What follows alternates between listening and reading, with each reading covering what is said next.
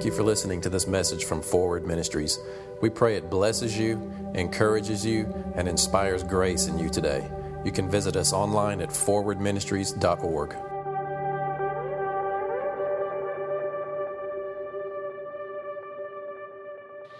You say yes to Jesus, and because He has shed His blood for your spiritual, eternal atonement, what happens then is His blood, His spiritual life, the life is in the blood, His spiritual life cleanses you, removes your sin. He puts His Spirit in you. That leaves you holy, because once something is sanctified, it's holy.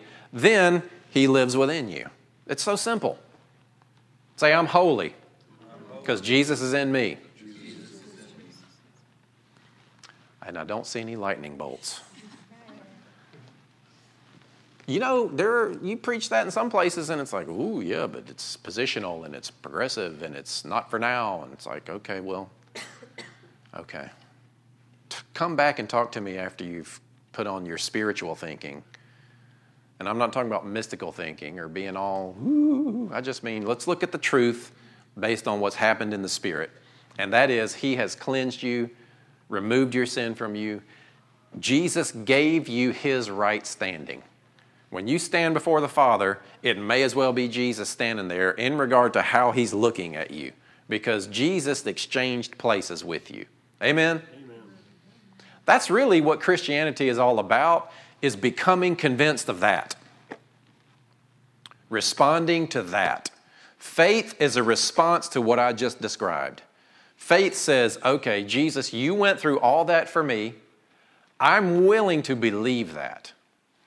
And to the degree that I believe that, that's what determines whether or not my faith is great or small. See, Jesus got on to the boys about having little faith. And we've all wondered, well, how do I get that great faith stuff? Right? You ever felt like you needed more faith? Faith is this. It's a response to what Jesus has already done, specifically in you and for you. When Jesus was in the boat and they were all whining and crying about the storm, and He stood up and He rebuked the storm, and He turned around and then He rebuked them, and He said, "O ye of little faith." That's a little troubling, isn't it? You don't want Jesus to talk to you that way. And what that does is, to a carnal, performance-based mindset, what that makes you think is, oh, I've got to get more faith. When all this past month we've been talking about, the definition of what faith really is to think to be true, or to be confident in something, or to give credit to. So faith is a confidence. Faith is not a spiritual commodity that you've got to get more of. It's a confidence specifically in what Jesus promised and what He already did. So if you want great faith, how many want great faith? You become more confident in what Jesus has already done. Because when Jesus told them, "You, O ye of little faith," what He said was, you didn't consider the miracle of the loaves. Meaning, He had just fed thousands of people with 5 loaves of bread and 2 pieces of fish. And what He's telling them is, you don't have great faith because you didn't consider this miracle that I did. You didn't consider what I have done. You didn't consider the provision that I have provided for you, so your faith is little. What your faith is in is looking at this storm, not what I'm able to do. You want great faith? Look at what He did and include yourself in that exchange. Man, I'm telling you, if you can make that tweak in your mind, see, we all think, how do I get God to show up and do things? You don't say it that way, but that's how we pray. God, what's it going to take for me to convince you to get involved in this situation right now? That's how we think. It's how we pray. And it's like, no, that's not faith. That's separation. That's thinking that God's distant. That's not realizing that you're a child. That's not realizing that you belong to Him and that you're qualified for everything that He has for you. So how convinced are you of what Jesus did? And how convinced and confident are you that it was for you? That's where, man, how you answer those questions determines whether you're going to start another denomination or not. It's like, okay, yeah, well, I believe he's going to do this, but I'm only willing to go this far. Okay, well, let's build a church here on that. Okay, well, yes, but it's this, but then we got to have this part too. Okay, well, let's build a church over here on that one. That's what's happened. Not that we've got it all worked out, but we're all the body. So I've got one thing that I want to ask you, and I'm going to chat around that idea a little bit. But here's the question, and I felt like this question came to me this week. So I've got issues. Anybody got issues? I've got Christmas time issues. Mom, plug your ears for a minute.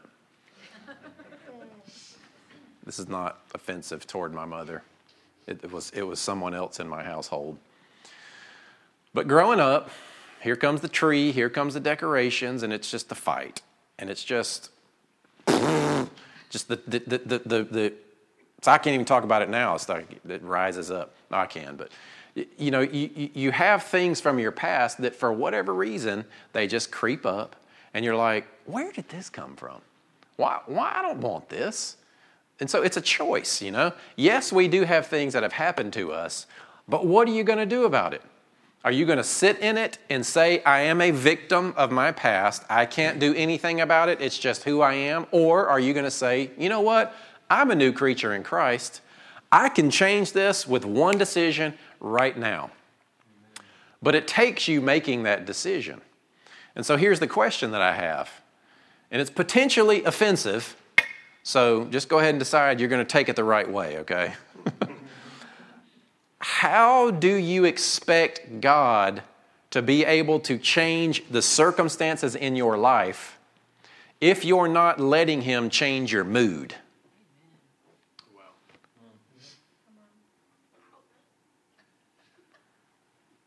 God, I need this miracle to happen. I need this big, massive, huge thing. I need this mountain to be moved from here to here. But I'm going to sit here and be mad about it. I'm going to sit here and be afraid about it. If you're praying from fear or lack, you may as well just tell God that you're just pretending to have faith.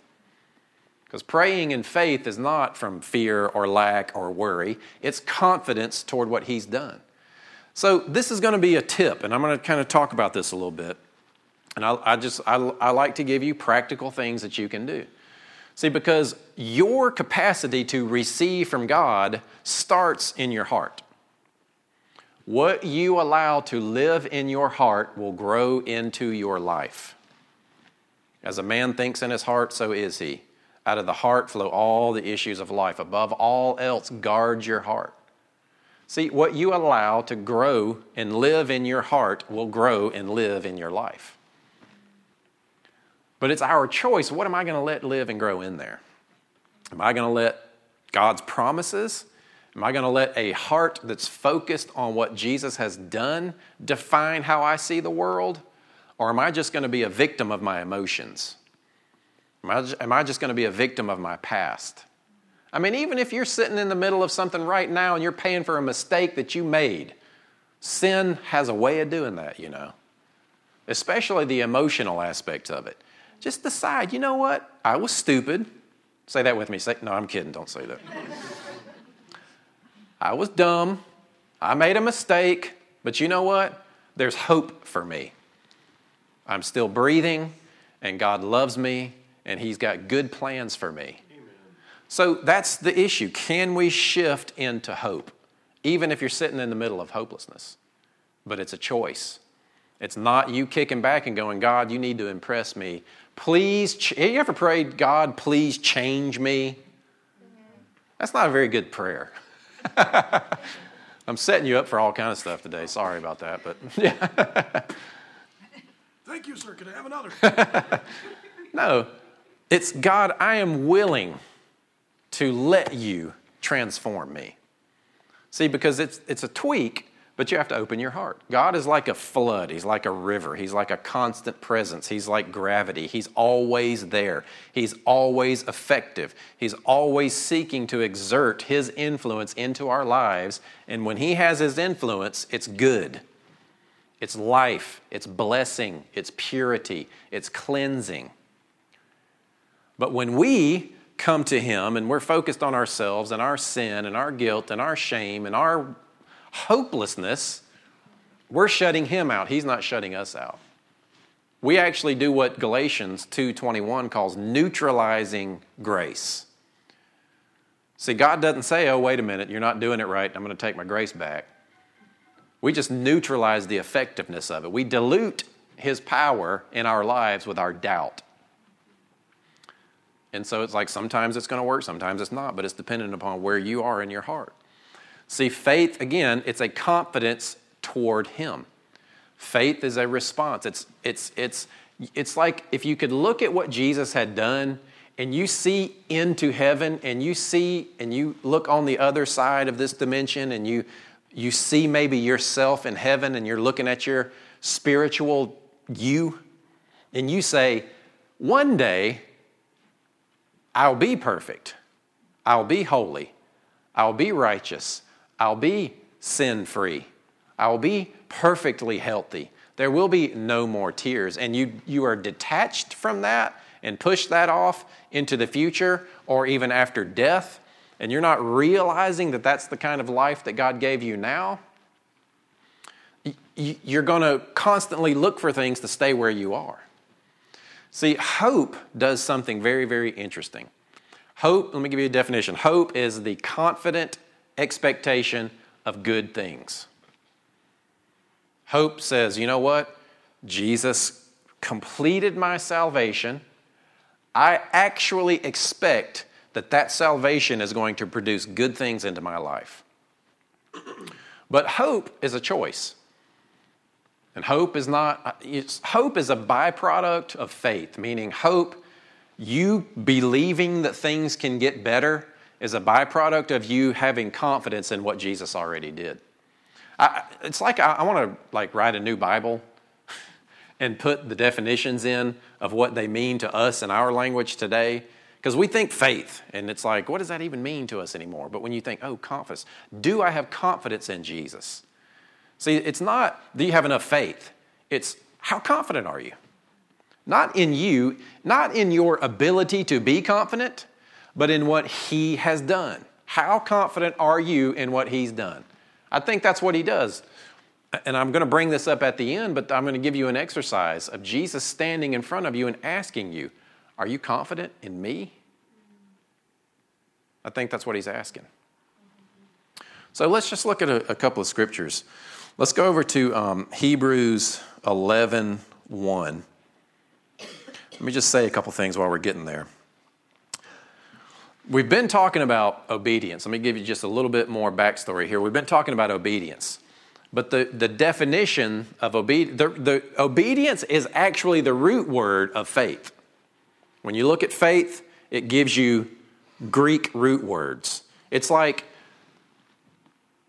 believe, faith, and obedience are all part of the same word. So let me give you a kind of a picture of what this looks like. So you got believe, faith, and obedience. Obedience in the original language is the root word of faith, which is the root word of believe. In our language, it looks more like this. You've got belief, believe, and believing. So there's this belief that's out there that you can choose to believe. And then when you are actively living out what you believe, you are believing. Does that make sense? I'm not trying to talk to you like you're two. I just want to make it a little bit more simple. Because when we think obedience, we think, I've got to check all the boxes of God's laws and make him happy. That's what we think when we think obedience. But obedience is actually the same thing as what believing in faith is. It's just belief in action. What are you believing? I believe that Jesus set me free from the power of sin. So I'm going to see myself that way. I'm going to believe that there's enough grace around for me to walk out of the power of sin. That's obedience. Being willing to believe and be empowered by what he is giving you is obedience. But see, the carnal mindset, the religious mindset, stands on the outside and says, you better obey and quit sinning, because it's looking for the fruit rather than looking how you get to the fruit. You see what I'm saying? We need to make a spiritual shift in the way that we approach Christianity and the way that we teach in our pulpits, I think, to start from the truth, start from the spiritual reality and work our way from there, not backwards. The way that you perfectly obey God is not that you somehow figure out how to quit sinning. The way that you perfectly obey God is that in everything you choose to believe that He's telling the truth. In everything you choose to believe that He is victorious, and so are you because you're in Him. Perfect obedience is perfect belief. Fully persuaded, fully convinced that He is active, He's delivered you, He's giving you grace to walk out whatever it is that you're walking through. Now, in this world there's trouble, in this world there's difficulty, but perfect faith, perfect obedience, in spite of that, even though you might experience outward difficulty, inwardly follows God right through the middle of it and comes out unscathed, comes out not even smelling like smoke, like the 3 Hebrew children under King Nebuchadnezzar who were thrown in the fire, and then all of a sudden they look in there and there's a 4th guy in there, and the shackles that are holding them burn away, and they walk out of the fire and they don't even smell like smoke. That's my life. That's what I want my life to look like. Doesn't mean I'm not ever going to walk through the fire. Doesn't mean I'm not ever going to have difficulty. It just means He's with me, and as I walk through, He protects me, and I come out not smelling like smoke. Amen? So, obedience is faith in action because of your confidence in what Jesus has already done. When you have confidence, you're facing something, right? You're going through a difficulty. You place your confidence in Jesus that He has delivered you. You are perfectly obeying Him, regardless of what your performance is. What? Yeah. By the way, performance is not even part of the definition of obedience. It has everything to do with confidence. So, obedience is not to move God, it's to get into agreement with Him. When you're in agreement with God and what He's promised and done in Jesus, you are obeying Him. That obedience will produce the associated behavior. Amen? All right. So let's go to Hebrews 1, or Hebrews 11:1. And we're going to look at how faith and hope are tied together. Because honestly, we just need to make a choice that we can actually expect that things will get better. I mean, look at the world, right? Do you believe it can get better? Amen. Do you? I've seen some of y'all's Facebook posts. I'm not sure you believe that. Do you believe your life can get better? Do you believe God even wants it to get better? It just starts there. It just starts with being willing to actually take God at His seat. Jeremiah 29:11 says, and 1 Corinthians 1:20 says, all my promises are yes and amen. So there's a promise in Jeremiah 20:11 that says, I've got good plans for you. So there's a promise for you that God has good plans for you in everything. All right, let's go ahead. I've referenced it like 18 times. Now let's actually read it here. So now, say now. Now. Faith, but let's replace this and say confidence toward God. Now faith is, wait a minute. Now faith, or see, NIV kind of got it right. It started to see that it should have totally exchanged. Now I'm not trying to say I'm the Bible scholar that should know how Bibles are translated. But NIV was translated by some people that got together, and some things aren't not exactly how they should be. It said faith and confidence in the same thing. It should just say confidence. So what we could say is confidence toward God is the substance of things hoped for, the evidence of things not seen. See, the fact that you have confidence in what Jesus did is the building blocks of what you're hoping for. See, your confidence toward God is the evidence of what you can't see. We're looking for evidence, right? We want to be able to pray and look and see that something changed, then we'll believe it. But see, faith is not blindly accepting that it's going to get better and not really knowing what God is doing. It's a confidence. No, you know what? There is a expected end to this. I will be healed of this disease. I will overcome depression. I will conquer this sin. I will not be broke anymore. There is a specific, confident expectation towards something. All of those are promises that God gave you. But your confidence toward God is what begins to allow your heart to let that stuff be built in your life. Faith is a confidence. It's a response toward Him. It is the evidence. And like Prophet Denzel Washington said, I watched this video. Denzel Washington. You guys know who Denzel is, right? He's an actor. He was talking to some young actors on a stage, and he said something really, really interesting. That guy's a believer, by the way. But he said it this way. I like the way he said it, and I'm going to paraphrase it because I don't remember exactly what he said. Is that okay? But it was this: the fact that you have faith for something in your heart is the evidence from God that you can expect it. The fact that you've got a desire in your heart for whatever it is, now, all things being equal, on a mature level, expecting biblical things, you know what I mean? I mean, I'm not talking about a jetpack that's going to fly you to Mars while you're eating ham sandwiches or something like that. I mean, within reason, within biblical promise standards here. It's just weird where people go with this stuff. I hate to even have to qualify it, but there might be somebody listening online that'll send me a message. Well, you said that. Okay, come on. Grow up a little bit. Anyway, the fact that you've got faith for it in your heart is proof from God that it can be yours. God's not going to let you have false hope. Think about that. Do you have promise? Do you have hope in your heart that your life can get better? Well, God allowed that to be there. God put that in there. God put the capacity for you to expect things to get better in you because it can get better. He's not an evil genius up there pulling the strings, seeing how we're going to react like a rat running through a maze trying to find the cheese. He's giving you the cheese. Say, I already have the cheese. You never said that in church, have you? You just got to think about this stuff differently sometimes because it's all about where we go in our minds and in our hearts with this stuff. So, hope is not just an emotion, it's a deeper feeling that can abide and we can remain in. So let me go back to this question again. How do you expect to allow God? See, He's already given you everything that pertains unto life and godliness. He's already qualified you for every promise in Jesus. He's already delivered you from the power of darkness and translated you into His kingdom.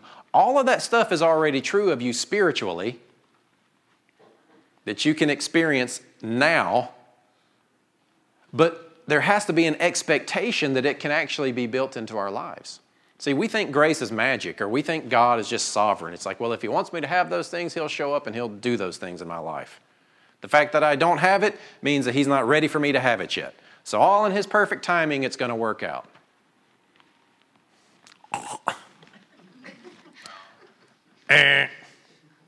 But you know what? That preach is nice. Doesn't that make you feel better? Maybe. You ever heard that kind of preaching? Yeah. That's religion at its worst. Watering down the Word of God to the level of our circumstances.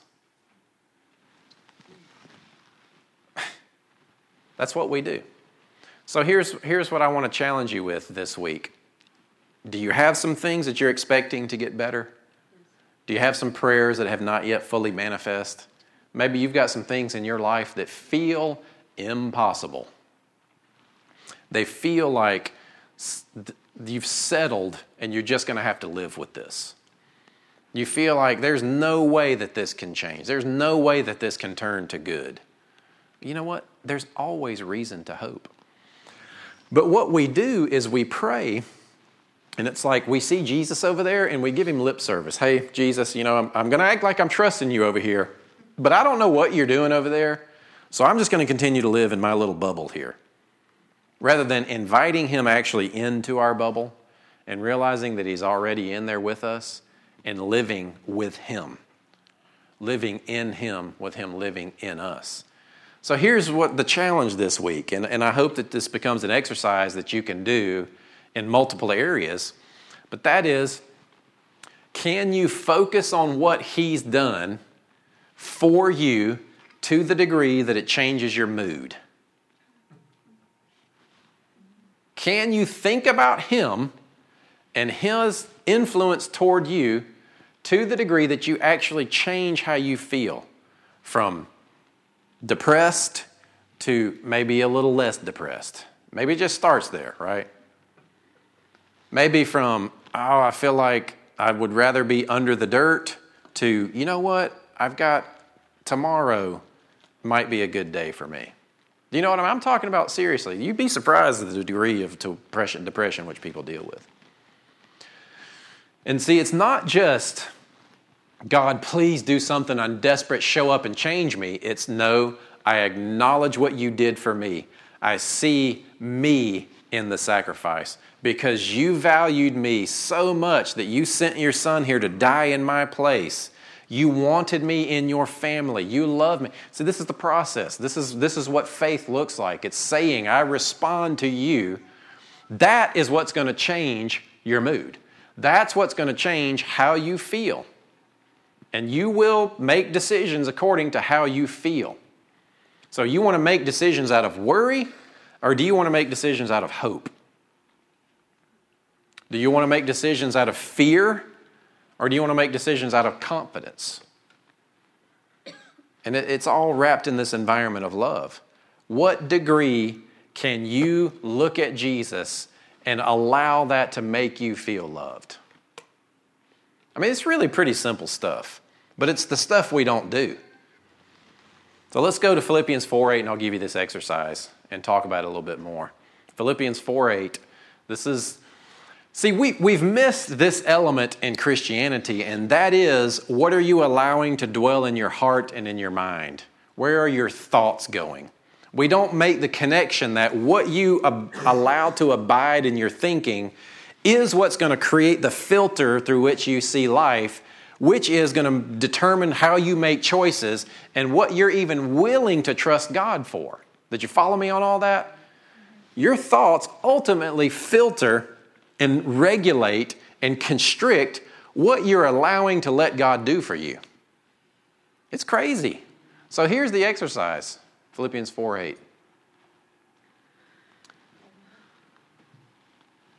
When you're facing something, now this requires you to become aware of what you're thinking. You'd be surprised how unaware we are of how we feel. Next time you sit down to eat, ask yourself, how do I feel right now? Am I receiving this with thanksgiving, or am I concerned this is not going to be healthy for my body? You know, how you receive your food determines a lot to how you digest it and process it. It's really amazing. That's why he said, receive it with thanksgiving. In fact, they've done a study with food, all different kind of emotional studies. People process their food best when they receive it with thanksgiving. Interesting, right? So anyway, this is your exercise. When you're facing something, when you are starting to write those bills, when you are starting to be in the environment with your spouse, or you're around your kids, or you're going to your job, and how it starts to make you feel, or how it starts to make you make decisions, or you've got to make a decision, just anything, anywhere in life. Does that pretty much cover it? Ask yourself this, is what I'm thinking and what I'm feeling true? Is this true? Well, I feel like I'm just going to have to deal with this my whole life. Well, is that true? See, in light of what Jesus did for you, is it true? Are you being honest with yourself? Are you owning your part? Are you being honest with God? Are you willing to strip away all that stuff we put between us and Him and let Him speak to you? Let Him move in your life. Is it just? What Jesus went through was a very specific legal transaction. And the law of double jeopardy applies, meaning you can't be tried for the same thing twice. And if we're in Him, we can't be tried for what He's already paid for. See, He went through trial, judgment, and penalty in your behalf So what he went through and the punishment that he received for your sin, that punishment cannot now be applied to you because that would be unjust. And God is a loving Father, but He's a righteous judge as well. So think of it this way, and I'm pausing for a minute because it's a big deal when you start to think of what is justified in my life. See, depression is an illegal invader in your life. It's unjust for it to be there because Jesus bore it on the cross and already paid for it. In the court of gaining your salvation, He dealt with and paid for your depression. Amen. Sickness is an illegal invader into your life because Jesus dealt with it and paid for it. It says it on the cross, Isaiah 53. He took upon Himself our sicknesses. Some people have trouble with that. It's like, I don't believe in that healing stuff. Well, you know what? You're telling me you don't believe the Bible then. He paid for it. Yes. Strife, all of the stuff, it doesn't have a right to be in your life. Jesus already paid for that. So ask yourself, when you're facing things, did Jesus do something about this? Well, He already paid this price for the penalty or the victory, and I'm in Him. Is it pure? I like this one. Is it lovely? Is this lovely? Ask yourself. Some of y'all do some things that ain't so lovely. Me too. When you're getting ready to think about it or whatever, is this lovely? You laugh now, you think that's silly, but it'll be a reminder to you. You watch, this word lovely will creep up in your mind and in your heart and you're thinking and you're looking at your life. Is this lovely? And what that will do is it will serve to shift your thinking back to Jesus where there is grace available to live in. Amen? Whatsoever is of good report, does it match the good report of Jesus? If there be any virtue. Now, this is the part that we've missed in Christianity, that what you allow to live in your thoughts and in your heart will grow into your life. It says, and if there be any praise, think on these things. So much of the instruction from the Word of God is about what you do in your mind and in your heart. Think about this. Say these things. Under the new covenant, it's believe, renew your mind. You're transformed by the renewing of your mind. You want to experience transformation? Renew your mind. It's not, let me figure out how to quit sinning. It's, I need to change the way that I'm thinking. If I change the way that I'm thinking, this sin will lose its hold on me. This depression will lose its hold on me. But see, the issue is not, oh, how do I change my thinking? What do? It's very simple. Jesus paid for it. You put yourself in remembrance of what He did for you, and to the degree that you are confident in Him, it starts to transform you. When you see the victories that He went through on your behalf, it transforms you, it empowers you, it strengthens you. When you see what He went through from God to put you in a place of peace with Him, it starts to change how you feel. And when you change how you feel, it changes what you think your options are. And then you might even open your heart to grace to be empowered by Him. Amen. So you can pull that one down. And I want to end with this. This is the promise that I want to end with. Did you show her where the Matthew 11, in the lyrics section, let's go ahead and put this passage up here. This is Matthew 11, 28 through 30 in the Message. Some of you have probably seen this. It's a wonderful promise, but I'll read it and then we'll close. This is Jesus speaking. This is the invitation that we have from Him. This is what I want to leave you with, the promise that Jesus is offering you today, tomorrow, this week, however long you want to use this to help shift your thinking and your focus back to Him. But the promise is, He says, are you tired? Are you worn out? Are you burned out on religion? You ever been there? I am sick of religion. We're going to do an ad that says, are you sick of religion, but you love God? You might want to check out forward. So get away with me and you'll recover your life. He doesn't say, do everything right and you'll recover your life. No, get away with me. It's all about the invitation to spend time with Him. says, I'll show you how to take a real rest. Walk with me and work with me. Watch how I do it.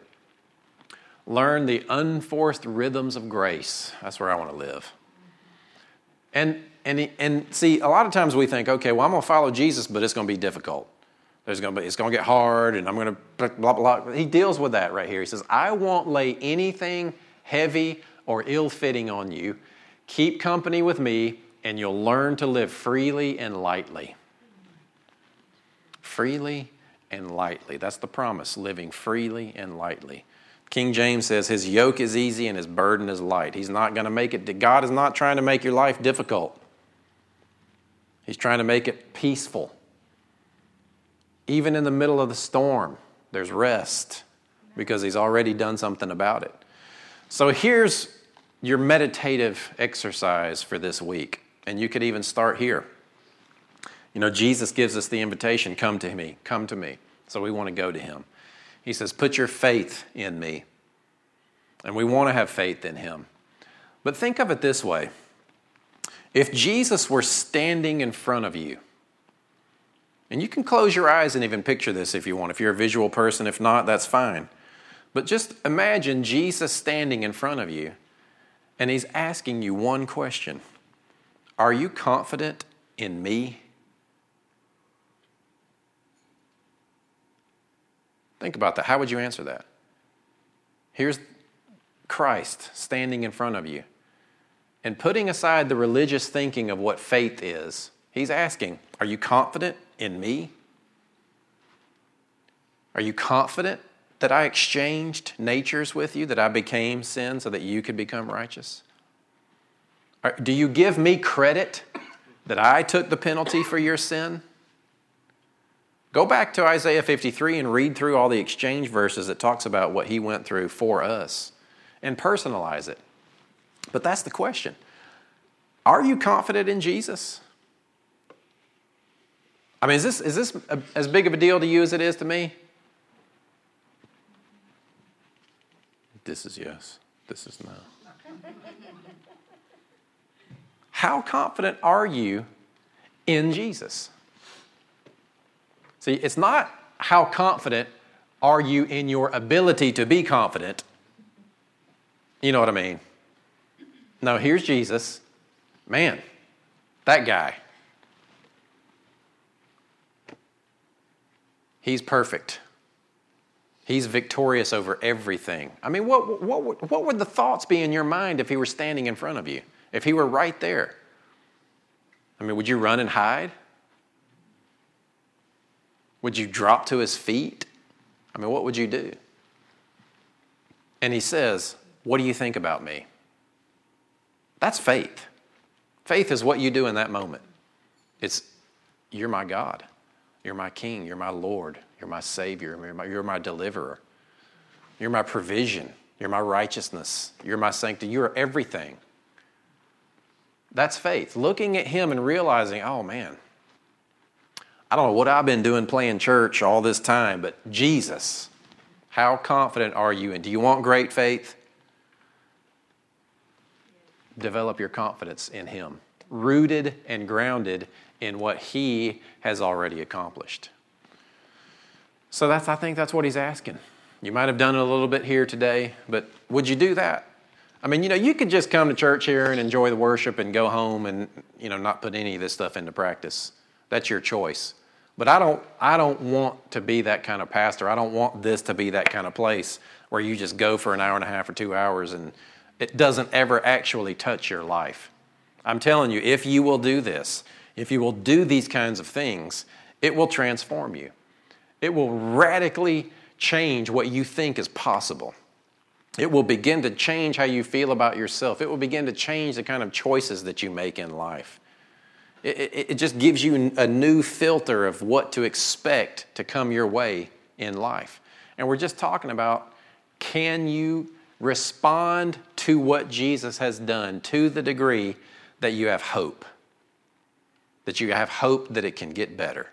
That you have hope that this can change. That this will pass.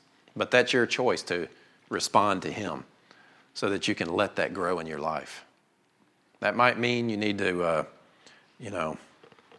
Turn off the TV, because all you're going to hear is the world's getting worse. What are we going to do? I'm going to follow God. Love is the answer.